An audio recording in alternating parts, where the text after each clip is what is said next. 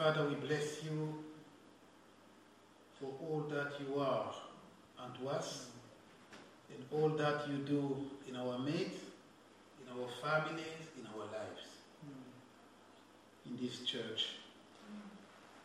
Be thou glorified and exalted, for thou alone art worthy. We pray that, Lord, the eternal Spirit of the living God will inspire, convict, edify us, and equip us. In Jesus' name, amen. Amen.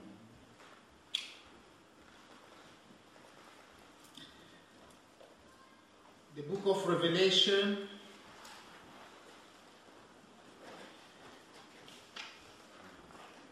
the missing dimension, Pergamos, part 7. The book of Revelation, the missing dimension, part 7, today, Pergamos, or Pergamon. And some people say Pergamon, even. That is Pergamos, Pergamon. Some people say Pergamon, don't know why. We'll have quite a few readings here. By God's grace, this topic will be taught, this one, in 2 parts. Today and next time, God willing. Our main reading will be in Revelation chapter 2, verse 12 to 17. That's Revelation chapter 2, verse 12 to 17. And to the angel of the church of Pergamos write, "These things says he who has the sharp two-edged sword. I know your works, and where you dwell, where Satan's throne is, and you hold fast my name, and did not deny my faith, even in the days in which Antipas was my faithful martyr, who was killed among you, where Satan dwells." 14. But I have a few things against you, because you have there those who hold the doctrine of Balaam, who taught Balak to put a stumbling block before the children of Israel, to eat things sacrificed to idols, and to commit sexual immorality. Verse 15. Thus you also have those who hold the doctrine of Nicolaitans, which things I hate. 16. Repent, or else I will come to you quickly, and will fight against them with the sword of my mouth. He who has an ear, let him hear what the Spirit says to the churches. To him who overcomes, I will give some of the hidden manna to eat, and I will give him a white stone, write on the stone a new name, written which no one knows except him who receives it. Amen.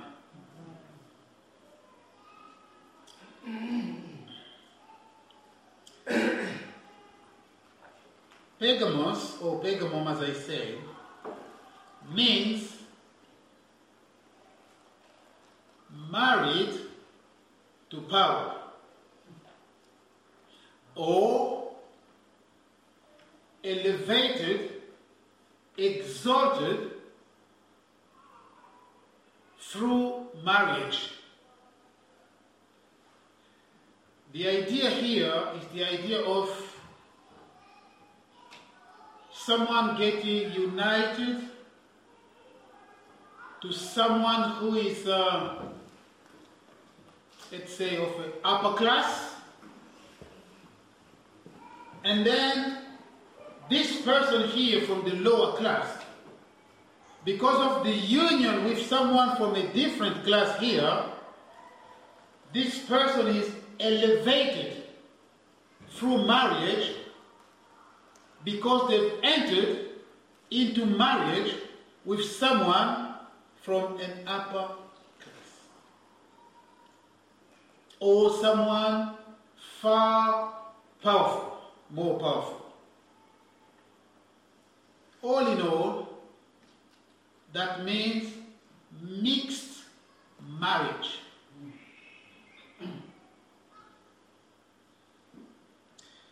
This church has been known as the compromising church.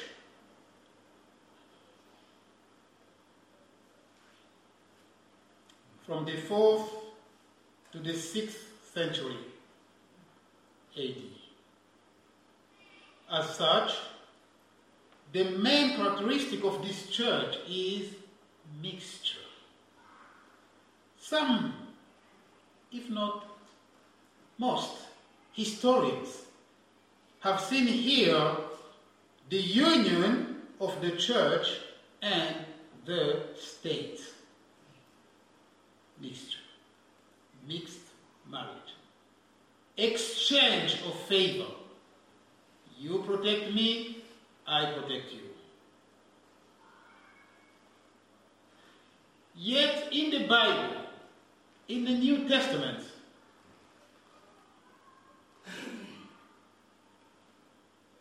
whenever an apostle appeared before a political authority or the judiciary, it was either to be thrown into prison or to be killed. Parallel. There was no link. It wasn't possible.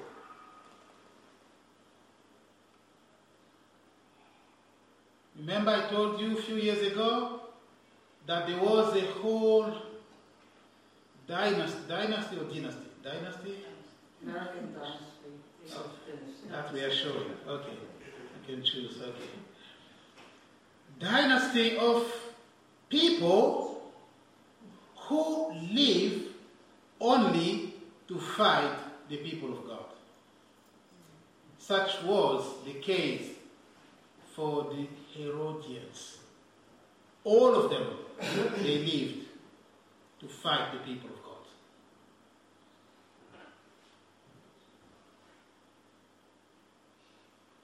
Okay.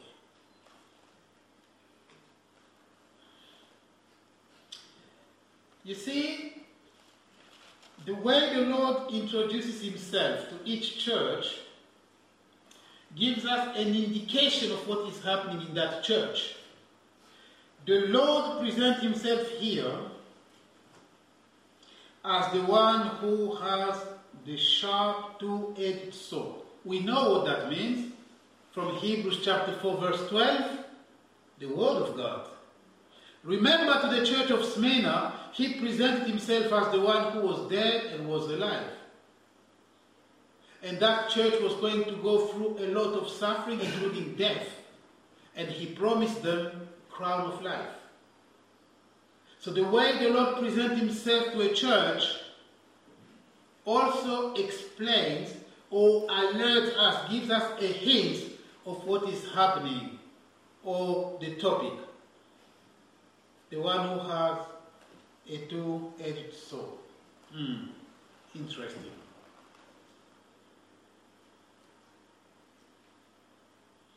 I know your work.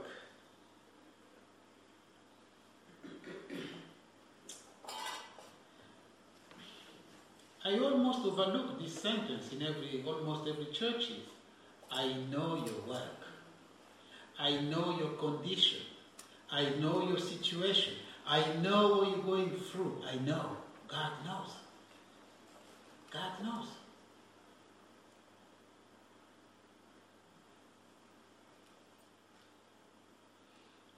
I know your works. I know the condition of where you are established, where you are located. And the Lord reveals, there is where Satan has his throne.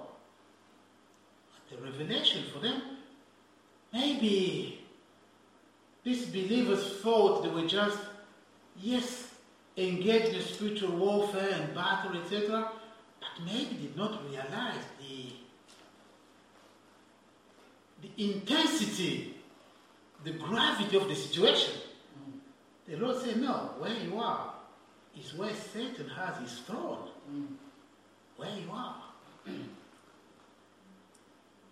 And when the Lord commends them for standing firm and remaining steadfast even in the day where Antipas was killed, the Lord reiterates again. That's in verse 13, toward the end. When my faithful martyr, Antipas, my faithful martyr, who was killed among you, where Satan dwelt. Emphasis. In other words, you are engaged in a very, very intense, fierce battle. Things are not just happening randomly. The throne of Satan, where he dwells, in Pergamos. Pergamum. Now, Pergamos had many pagan temples. Many. Athena, the goddess of wisdom. Bacchus, the god of festivals. Aesculape, the god serpent of health. Now, people used to go in Pergamos to seek healing, all sorts of healing. A lot of pagan attractions in that city.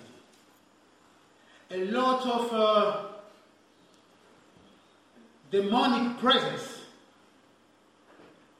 So paganism was so widespread that they ended up as a city worshipping the devil, and that became his headquarters. Because of the widespread worship of the devil, the city of Pergamos became his headquarters. But still the Lord raised a church in the midst of all that idolatry. And the church made a difference for God. The church faced intense opposition from idol worshippers, but resisted, even when some of them were killed for refusing to bow at the altar of Zeus in Pergamos. So the big altar of Zeus or Jupiter in Roman mythology is the same. It's Baal, it's the same. You know, has this big altar there. Even the emperor went to worship there. Now, if you refuse to bow down and worship there, you were killed on the same altar.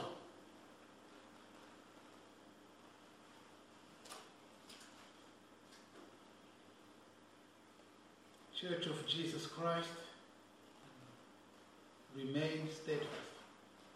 And people were being killed. And the Lord commended them because they did not drop the faith in Him. Now, if the Lord said, even in the day when my faithful martyr Antipas was killed, well, that's something quite specific.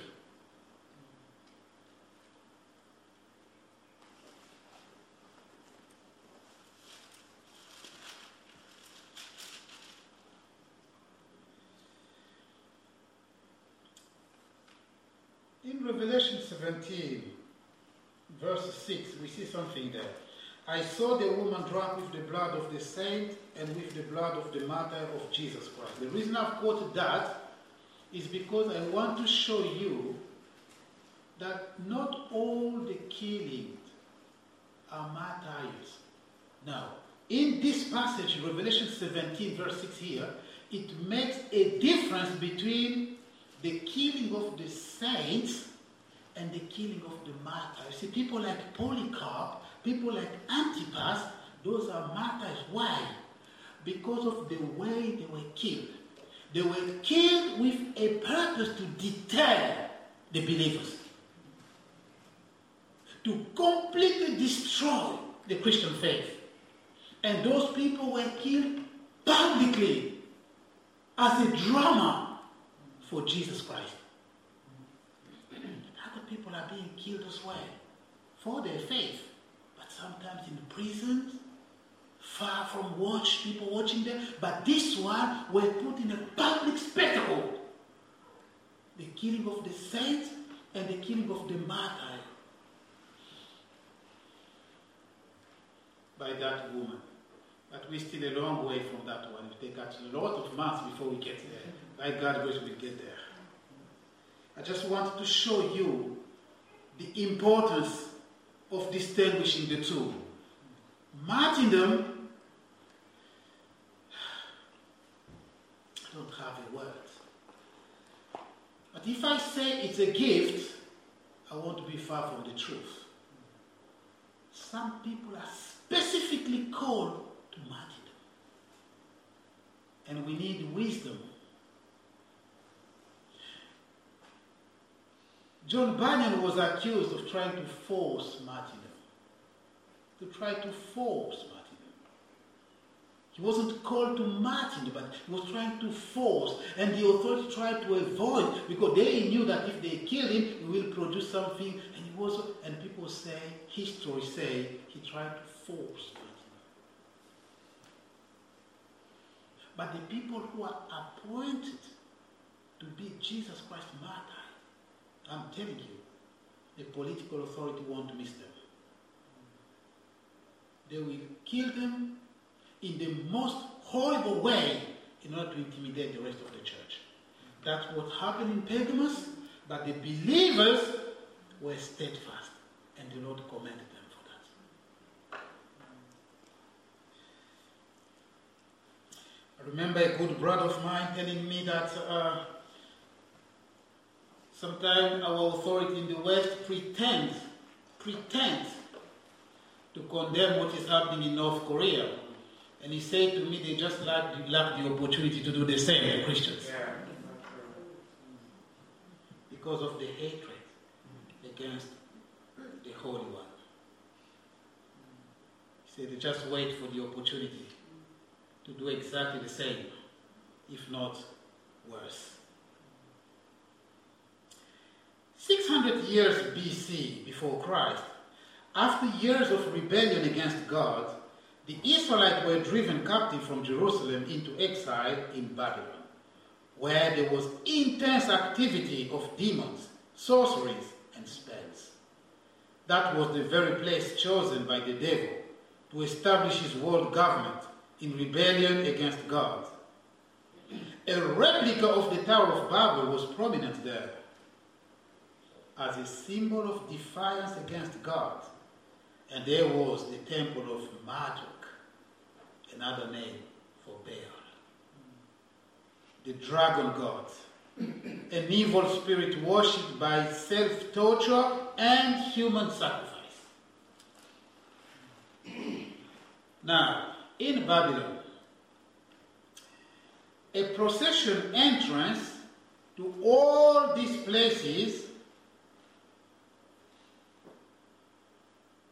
was to be done through the Ishtar Gate. It's all history. It's all there. It's all history. Go in libraries, go on British Encyclopedia, Wikipedia, is all there. You will find more about that. Bible commentary, Ishtar Gate. So that where, the people pass in a processional way to go into that idolatry. The Ishtar Gate was the 8th gate to the inner city of Babylon, constructed around 575 BC by the order of King Nebuchadnezzar II on the north side of the city. It was part of, as I said, a grand world processional way leading into the city. Surely the whole city was given to demons.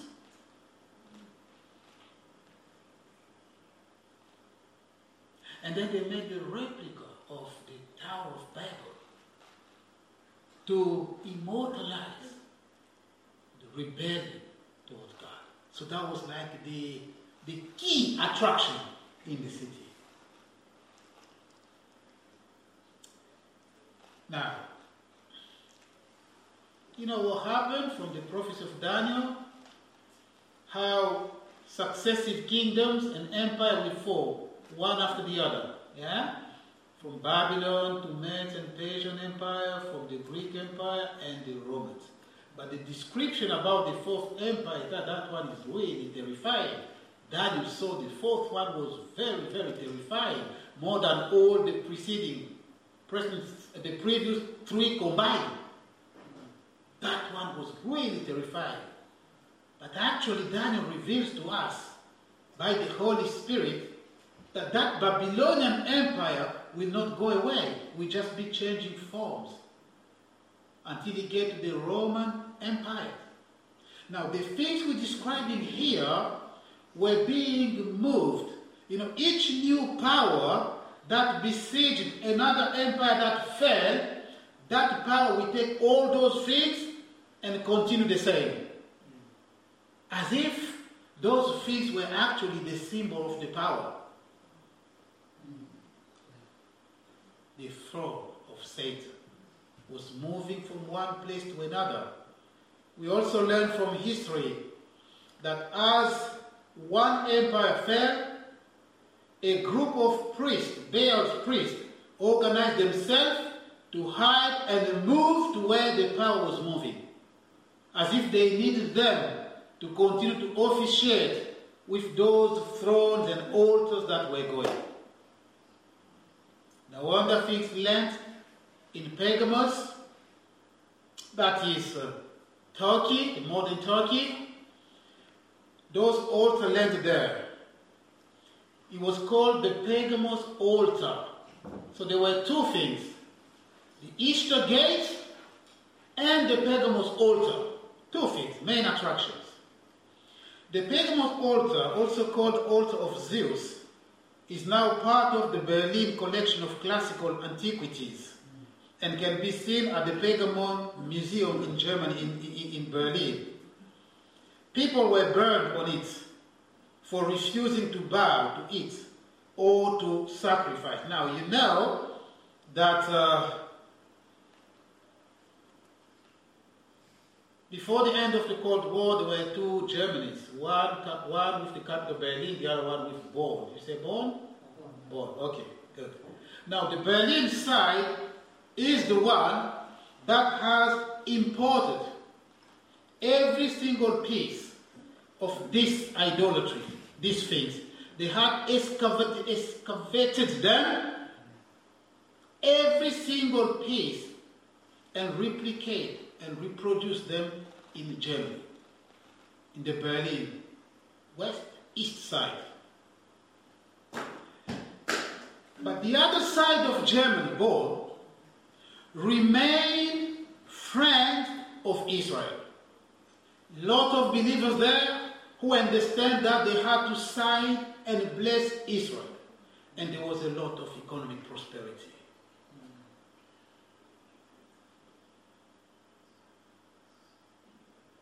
Things have changed very quickly when Germany reunited again. The influence of this idolatrous side here influenced everything, and things have gone the way you know. In 1913, when they finished, they bring all those things, they install, they open the museum, etc. One president in America said, oh, Germany has become the headquarters of Europe. Why? Because the power had now moved to Germany. As if it was now the capital of the Roman Empire to be revived. It's all coming. I want the Germans will do all they can to make sure that the EU stands. They will intimidate any country that wants to defect, because that must remain united because of this prophetic unfolding of events. Germany is actually the center of Europe. But you see, in Strasbourg, I visited Strasbourg, I went inside the EU Parliament. It's big like the Tower of Babel. Beneath, I have pictures standing there. And then you have in Belgium, you have all the other symbols as described in Revelation 17, 18, etc. And then you have in Germany, you have this idolatrous things we're talking about. So in fact, the power has already shifted. And wherever those things are, that's the symbol of demonic power. At the time where the Apostle John was writing here, this reality was in Pergamos. No compassion. Total hatred against the believers. Kill them horribly in order to deter them and to have them to deny the Lord. But this church was commanded because they stood firm and they did not deny the Lord. We do not wrestle against flesh and blood, dear brethren. We're not here to play. You hear me always saying that. We're not here to play. We're not here to joke. We are at war. We are at war. The devil knows you. I'm not intimidating you. I'm not making you be scared. Do you remember what he told the Lord? Where are you coming from? I'm coming from the earth to go to and fro. Have you noticed my servant Job? Yes, I've noticed. And he gave details. He knew what Job had.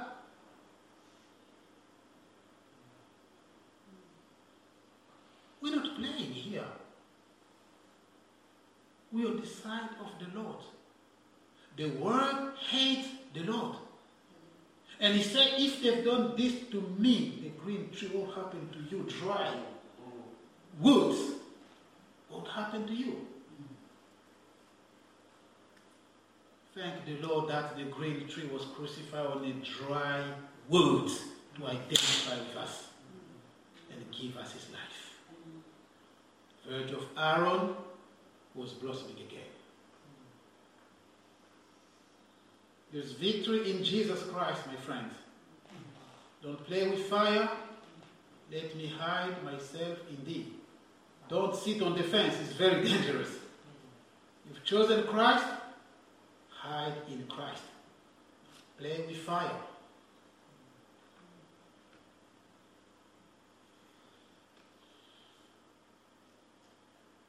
Okay. So, remember, in Genesis chapter 3, verse 15, because you've done this, I will put enmity between you and the woman, between your seed, your descendants, and the seed of the woman. And the Bible clearly says that the seed of the woman is Jesus Christ. He was born of a woman.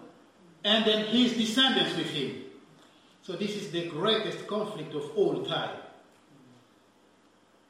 Followers of the devil and the seed of a woman, including us being in him. The greatest deadly conflict of all the time. Praise the Lord for his body.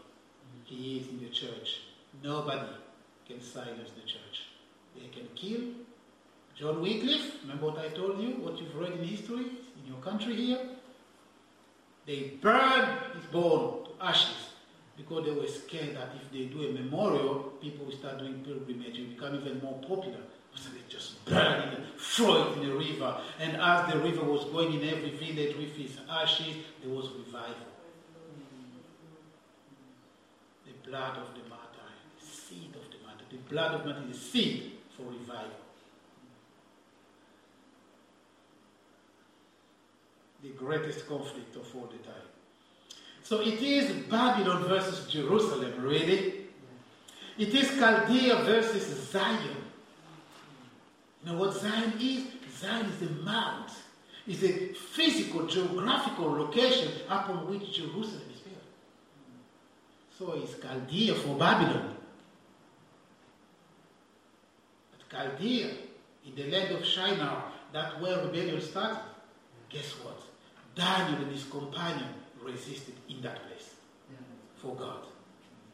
Because they purpose in their heart that they will not defile themselves with the king's delicacies.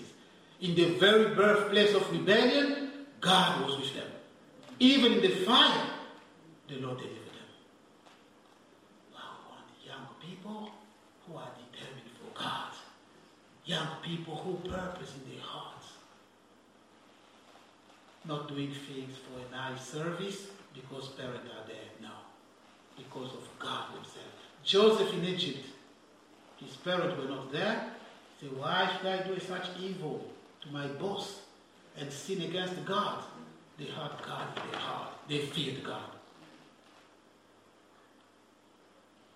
It's Babylon versus Jerusalem, Chaldea versus Zion, death versus life, hell versus new earth and new heaven. It's Jannes and Jambres versus Moses. It's darkness versus light. It's Belial versus Christ. And the Bible warns us not to be put ourselves under an equal yoke with the unbelievers. I've told you the other day how Christians, say maybe for good reasons, you see, churches now have nothing to do with evangelism, with edification. It's all about charitable work now. It's all about saving the environment now, to please the world, to get funding. That is being unequally yoked. To save the planet? Now, the charities, the founders of those charities, they do it out of, for ideological reasons. Worship Mother Nature. Well, it's a good thing to do. Save the planet. Yeah, that's good. To recycle things. But to do it as an act of worship, believers should just be careful.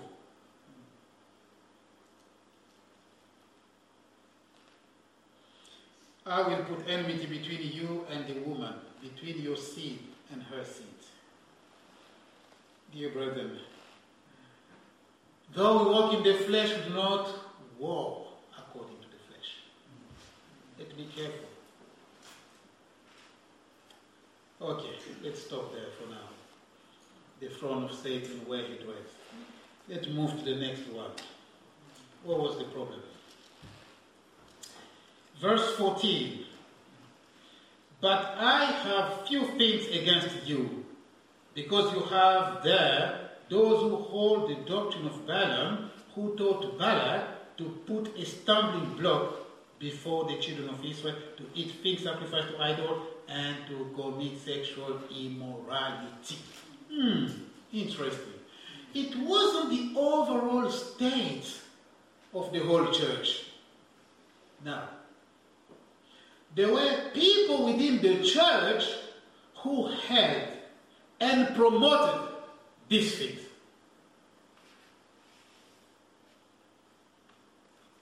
It is to that group of people that the Lord says in verse 16, repent, or else I will come to you quickly and will fight against them, against that group of people who are lowering the standard of the fear of God in the church. The Lord said, I will come and fight them. With what? With the sword from my mouth. The same with which the Lord will defeat the Antichrist. The brightness of his appearing and the sword from his mouth. He will deal with those who are walking against God's purpose and will in his church. Those who are promoting, fighting the fear of God, dragging people into lawlessness, not only doing it but also approving those who do it. The Lord himself will deal with them. Like the word them is there, them. The fear of the Lord is the beginning of wisdom. God is to be feared in his house.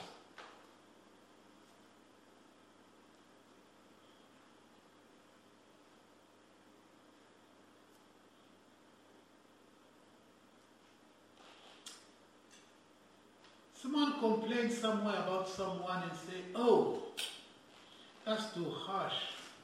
I think that person has anger problem. I say, what would you say about Jesus Christ, who was people? How would you diagnose Jesus Christ?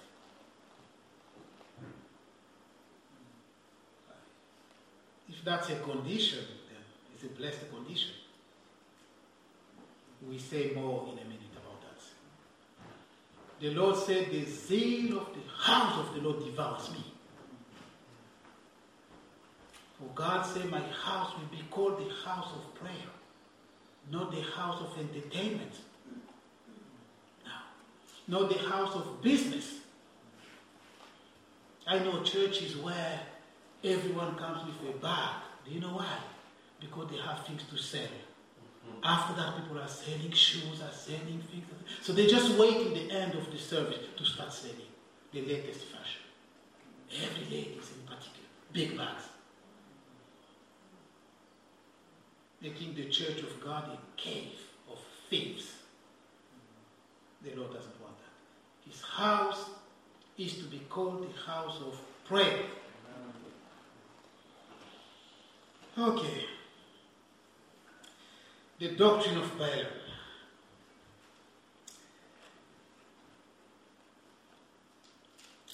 In Numbers, chapter 24, 23 to 24. I'm not going to read that just yet, but that's where you find the story. You've probably read it already. You may want to read it again at home to have a bit more details, because we want to read all of it. In Numbers chapter 23 to 24, Balak, the king of the Moabites, was exceedingly afraid of Israel. Why? Because he had learned what Israel had done to other nations. So he was very afraid that Israel was now very close to his kingdom. He had to do something about that. He couldn't defeat them physically. At war, he couldn't. They had to find another way of doing that. Enchantment. Sorceries. He wanted to use that to trap Israel because he couldn't defeat them. Oh, I like this expression. In English, it's very beautiful. He was sick with dread. Oh, oh. He was sick with dread. You know the Ethiopian queen, when she came to Solomon and she saw the reality of Solomon's life, the Bible said there was no more spirit in her. I like English. Very good expression. So Balak was sick with dread because of the children of Israel. What did he do? Balak sent his messenger to call Balaam, asking him to curse Israel. You see, because he couldn't defeat them on the ground, he had to find other way. Use enchantment now. After several attempts to curse Israel failed, listen to what Balaam said. Well, a lot of stuff happened before that. The donkey on which he was riding spoke to him, and the Lord was there. He struck the donkey, and the Lord was there. But I like the expression, the angel of the Lord. That is called Christophany. Christophany. Some people call it theophany. Christophany. That is the bodily appearing of Jesus Christ in his pre-incarnate state before. It's called the angel of the Lord with a capital. He was there. Doing what? Defending Israel. Himself there. Balaam, moving. The donkey goes like this, it's here. The donkey goes up, it's here. And the donkey said, but I see the Balaam said, God, I can't look. He's got the sword, I can't. The sword of the Spirit, with which the Lord will judge those who cause lawlessness in his church. You know who the Moabites were. Now, after several attempts to curse Israel failed, Balaam declared this. How shall I curse whom God has not cursed? And how shall I denounce whom the Lord has not denounced? He has blessed, and I cannot reverse it.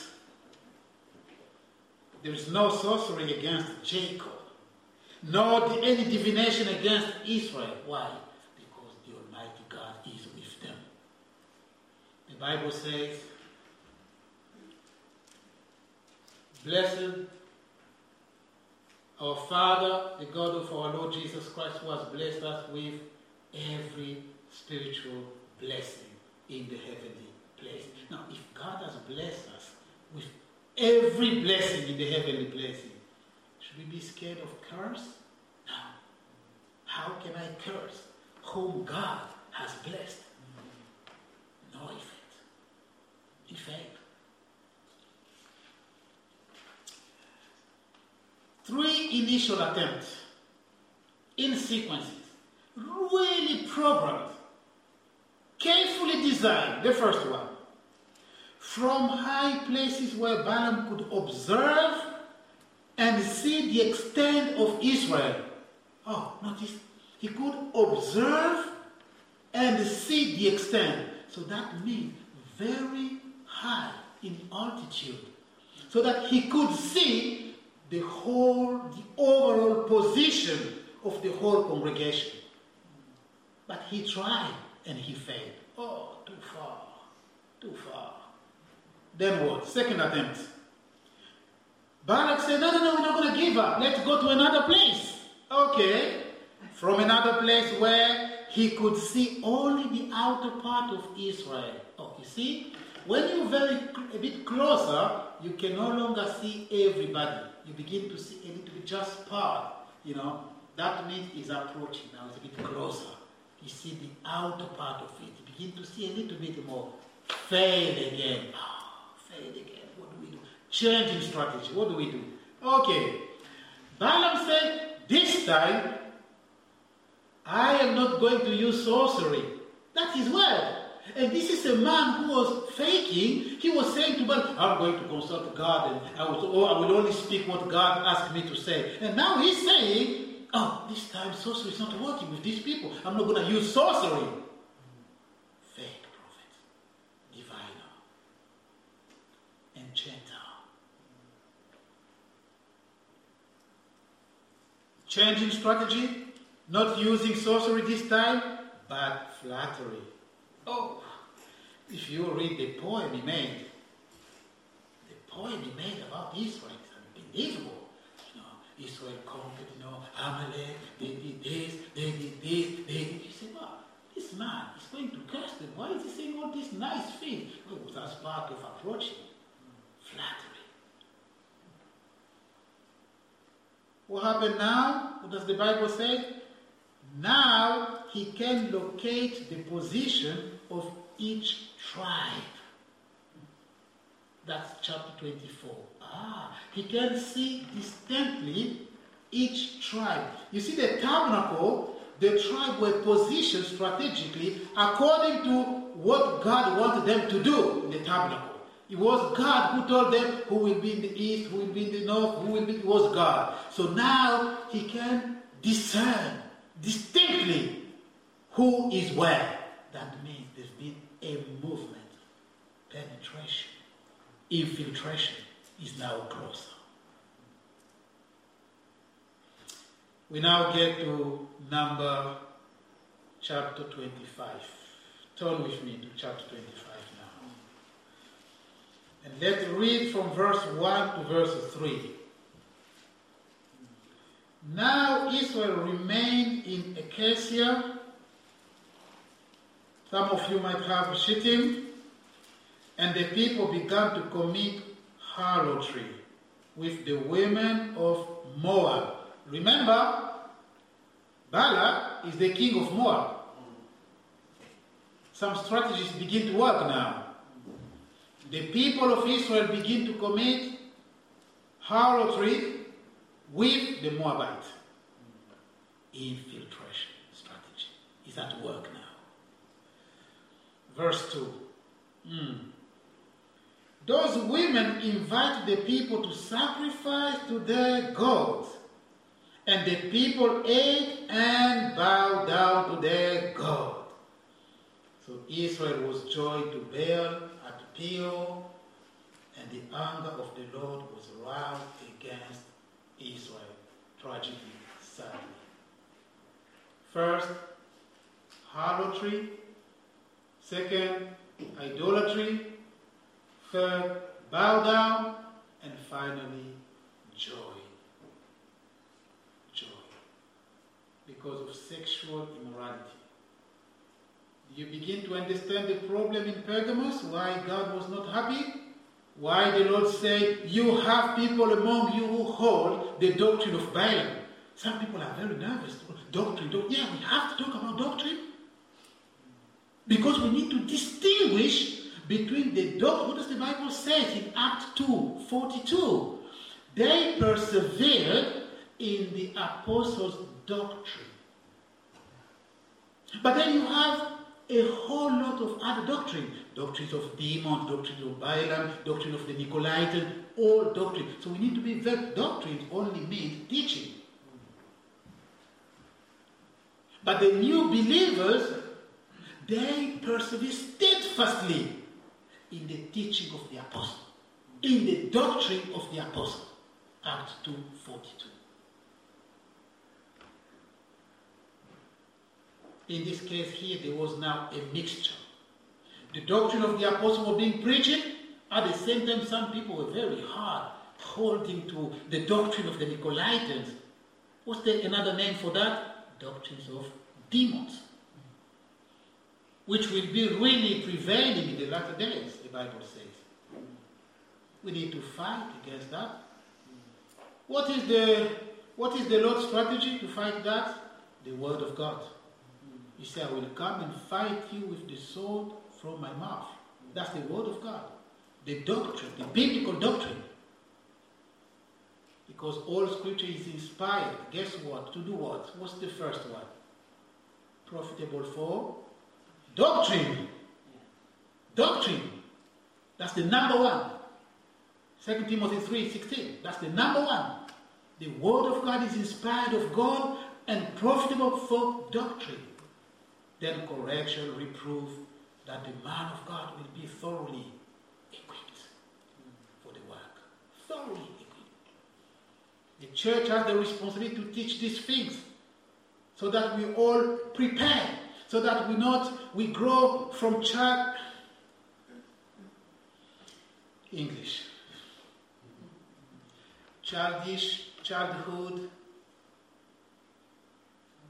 childlikeness. Good. We're called to be childlike. Childhood is normal when you come to Christ. Then you are called to grow to maturity, but childishness, that's worrying. It's the beauty of English. This is the tragedy here. This is the problem. And God was not happy in the church of Pergamos, because this is what people were teaching the believers. They were clinging on to this doctrines of demons. God said, I will come with my true doctrine and I will punish you. And I will judge you. If you don't want to stop that. Sexual immorality.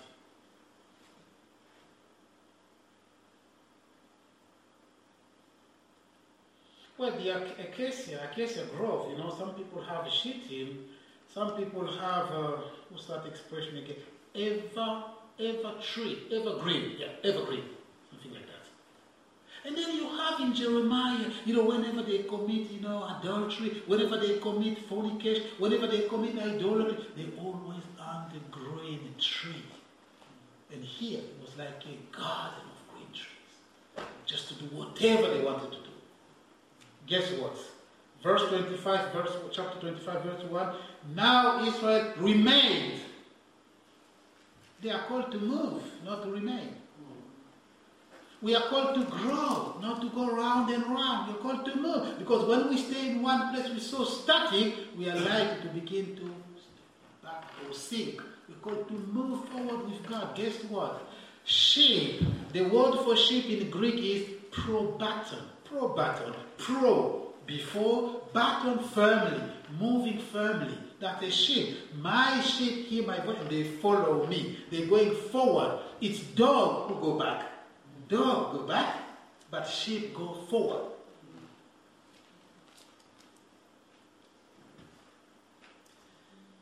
Okay.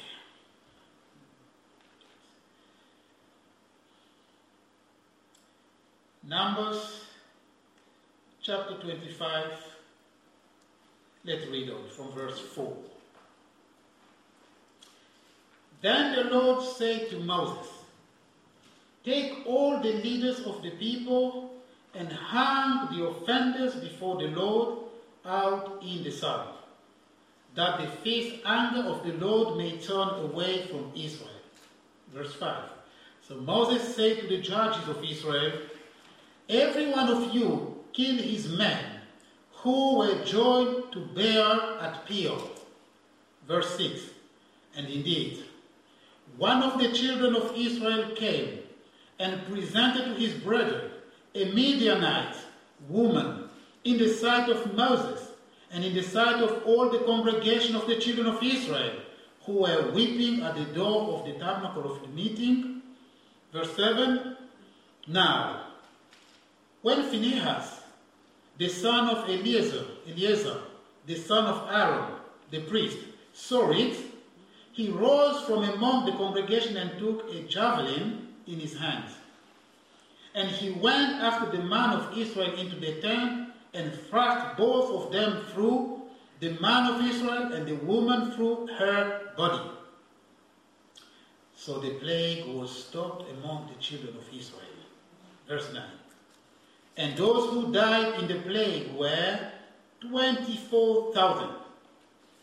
Then the Lord spoke to Moses, saying, Phinehas, the son of Eleazar, the son of Aaron, the priest, has turned back my wrath from the children of Israel, because he was zealous with my zeal among them, so that I did not consume the children of Israel in my zeal. Verse 12. Therefore say, behold, I give to him my covenant of peace, and it shall be to him and his descendant after him a covenant of an everlasting priesthood, because he was zealous for his God, and made atonement for the children of Israel. Verse 14. Now the name of the Israelite who was killed with the Midianite woman was Zimri the son of Salu, a leader of the father's house among the Simeonites. Verse 15. And the name of the Midianite woman who was killed was Cosbi, the daughter of Zoe. He was head of the people of the father's house in Midian. The plague has been removed with a javelin, that is a sword.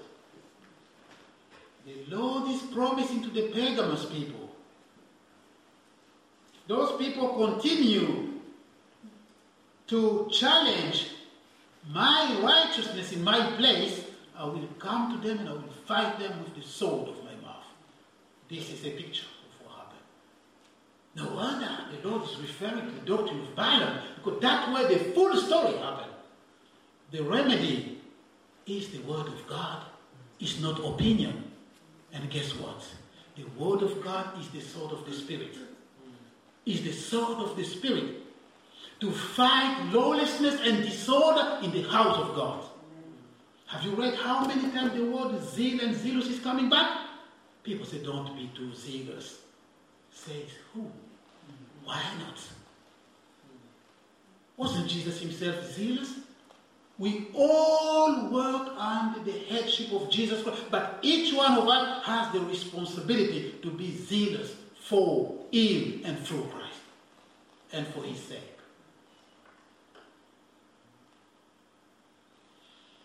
Have you noticed some details in what we've just read here? The Lord is now bringing order. The Lord is now restoring order. The Lord is now releasing judgment. The fear of the Lord gained everybody's heart now. And people are mourning before the tent of the reconciliation of the meeting. They are mourning, they are grieving, they are repenting before God. And Moses is there. Wow. A man comes with a Moabite in the sight of everybody, mourning and crying and repenting, seeking God's mercy. And before everybody, he goes inside the tents and commit whatever he wanted to commit. Now, Phinehas said, no, not this. Someone needs to do something about this. Take the javelin, pierce both of them. That's too harsh. That's too much. God said, I'm pleased with that. I'm pleased with that. And all those who were holding that doctrine, 24,000 the same day, perished. And God said, well done. And he gave him an everlasting priesthood. He said, because you've been zealous for me. Dear brethren, the fear of the Lord is the problem in the church today. In the body of Christ, everyone just does his own thing. Who are you? Says who? Is the question people are. Says God. I can do my own thing. As an elder, I and you, we all submitted to the headship of Christ. But the fear of the Lord must be upheld in his house. Amen. Lest everyone come under judgment. Do you want to come under judgment? We don't want it. If anyone persevere in lawlessness, he will be judged himself. People are repenting, mourning before God, and that man comes with crossby right there and mourn.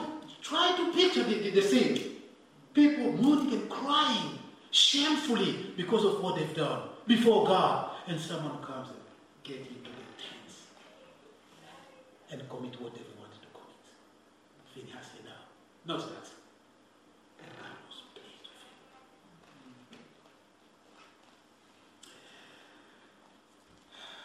with him. Okay. Now, that's the sword. In this account, Phinehas, who was Aaron's grandson, was a priest. As such, he was allowed to eat the special food, the showbread. The Lord promises the hidden manna to the overcomers. Promised the hidden manna, a special food. Phinehas had access to that special food as a priest.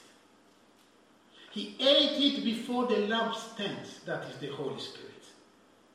He came to know God and discern the will of God. And the Lord promised to give the same to those who fear his name. The hidden manna, his revelation, to reveal himself to us in his greatness. The more the Lord reveals to us, the more we fear and revere and respect and love him and worship him. Those who will stand for his righteousness and oppose strange fires and false doctrine, he will give the hidden manna. Phinehas understood the ways of the Lord, because he was constantly in his presence. He ate the showbread in front of the lampstand. The showbread was specifically prepared for Aaron's children. Not only they learned the fear of the Lord, but they also learned to uphold the norms of the sanctuary. Didn't Paul tell Timothy, if I delay, you should know how to conduct yourself in the house of the Lord, which is the pillar and the ground of truth? There is a way to conduct in the house of the Lord. There is a learning process how to conduct in the house of the Lord. It's not that how I am, that how I always be. You know, in our church we did this. No, it's not about in our church. It's about God. Yeah. Everybody singing from the same hymn sheet. Another good expression from English. As a royal priesthood, remember we are a royal priesthood. We are a holy nation. His holy special people. As a royal priesthood, we too need to learn to fear the Lord to seek the Lord's sanctification and uphold his holiness by his grace. In this 21st century, the Lord is seeking more than Phinehas, who are zealous for him, who will rise and handle the sword of the Spirit, that is the word of God, to stop the plague of lawlessness, to fight the doctrine of Balaam, working against the Lord's will, teach and tolerate idolatry, sexual immorality, and cupidity. Remember, Balaam did that for money. Money preachers. How do we fight them? With the truth. That's the only way. Phinehas was uncompromised and knew how to handle his javelin. And to know how to handle the word of God. To be exercised by reason. The Bible says. By reason? No. It's not a contradiction with the Spirit. No. By reason, because reason is you, but we are called to be transformed by the renewing of our mind, that we may be, which means our reason itself is under the headship, the leadership of the Holy Spirit, and the Holy Spirit permeates all our being, and we begin to see things from God's perspective. The Bible says, by being exercised, they are able to discern evil, good from evil. You can only do that by the word of God, who is the discerner of everything.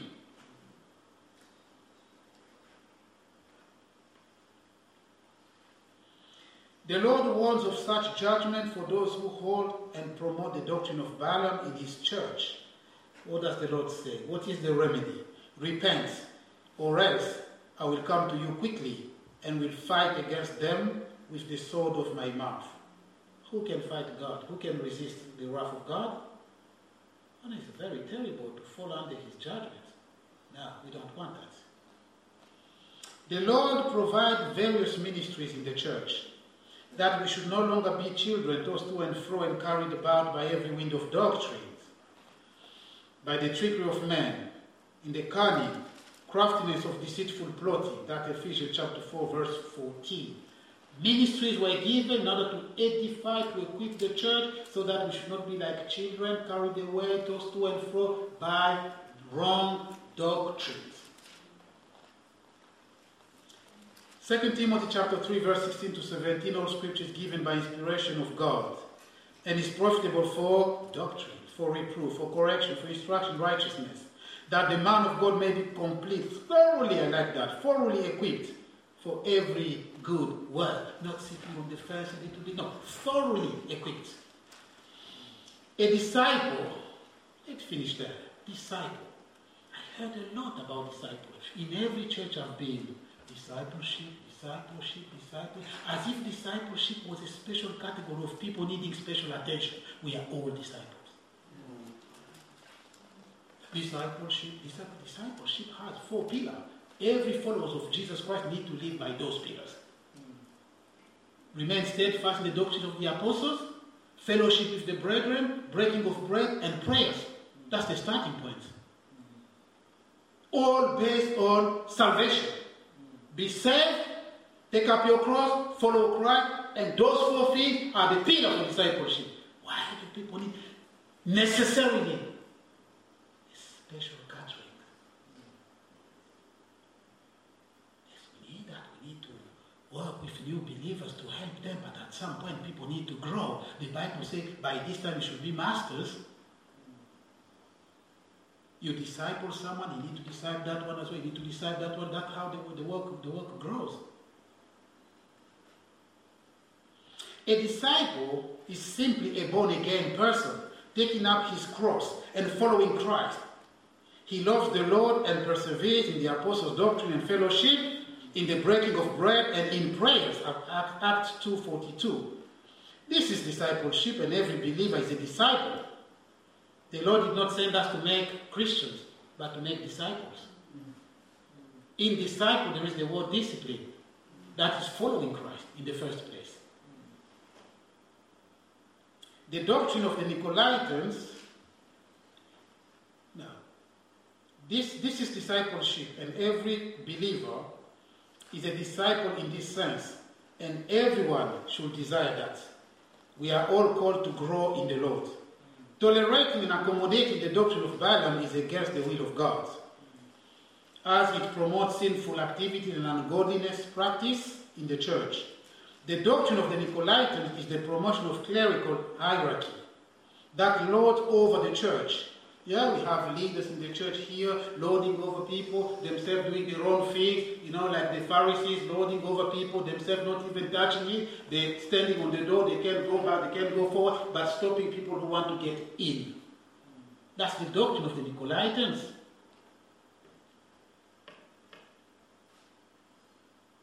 But servants of the Lord must themselves instead humbly and safely lead the flock, but also serve the flock and serve the Lord.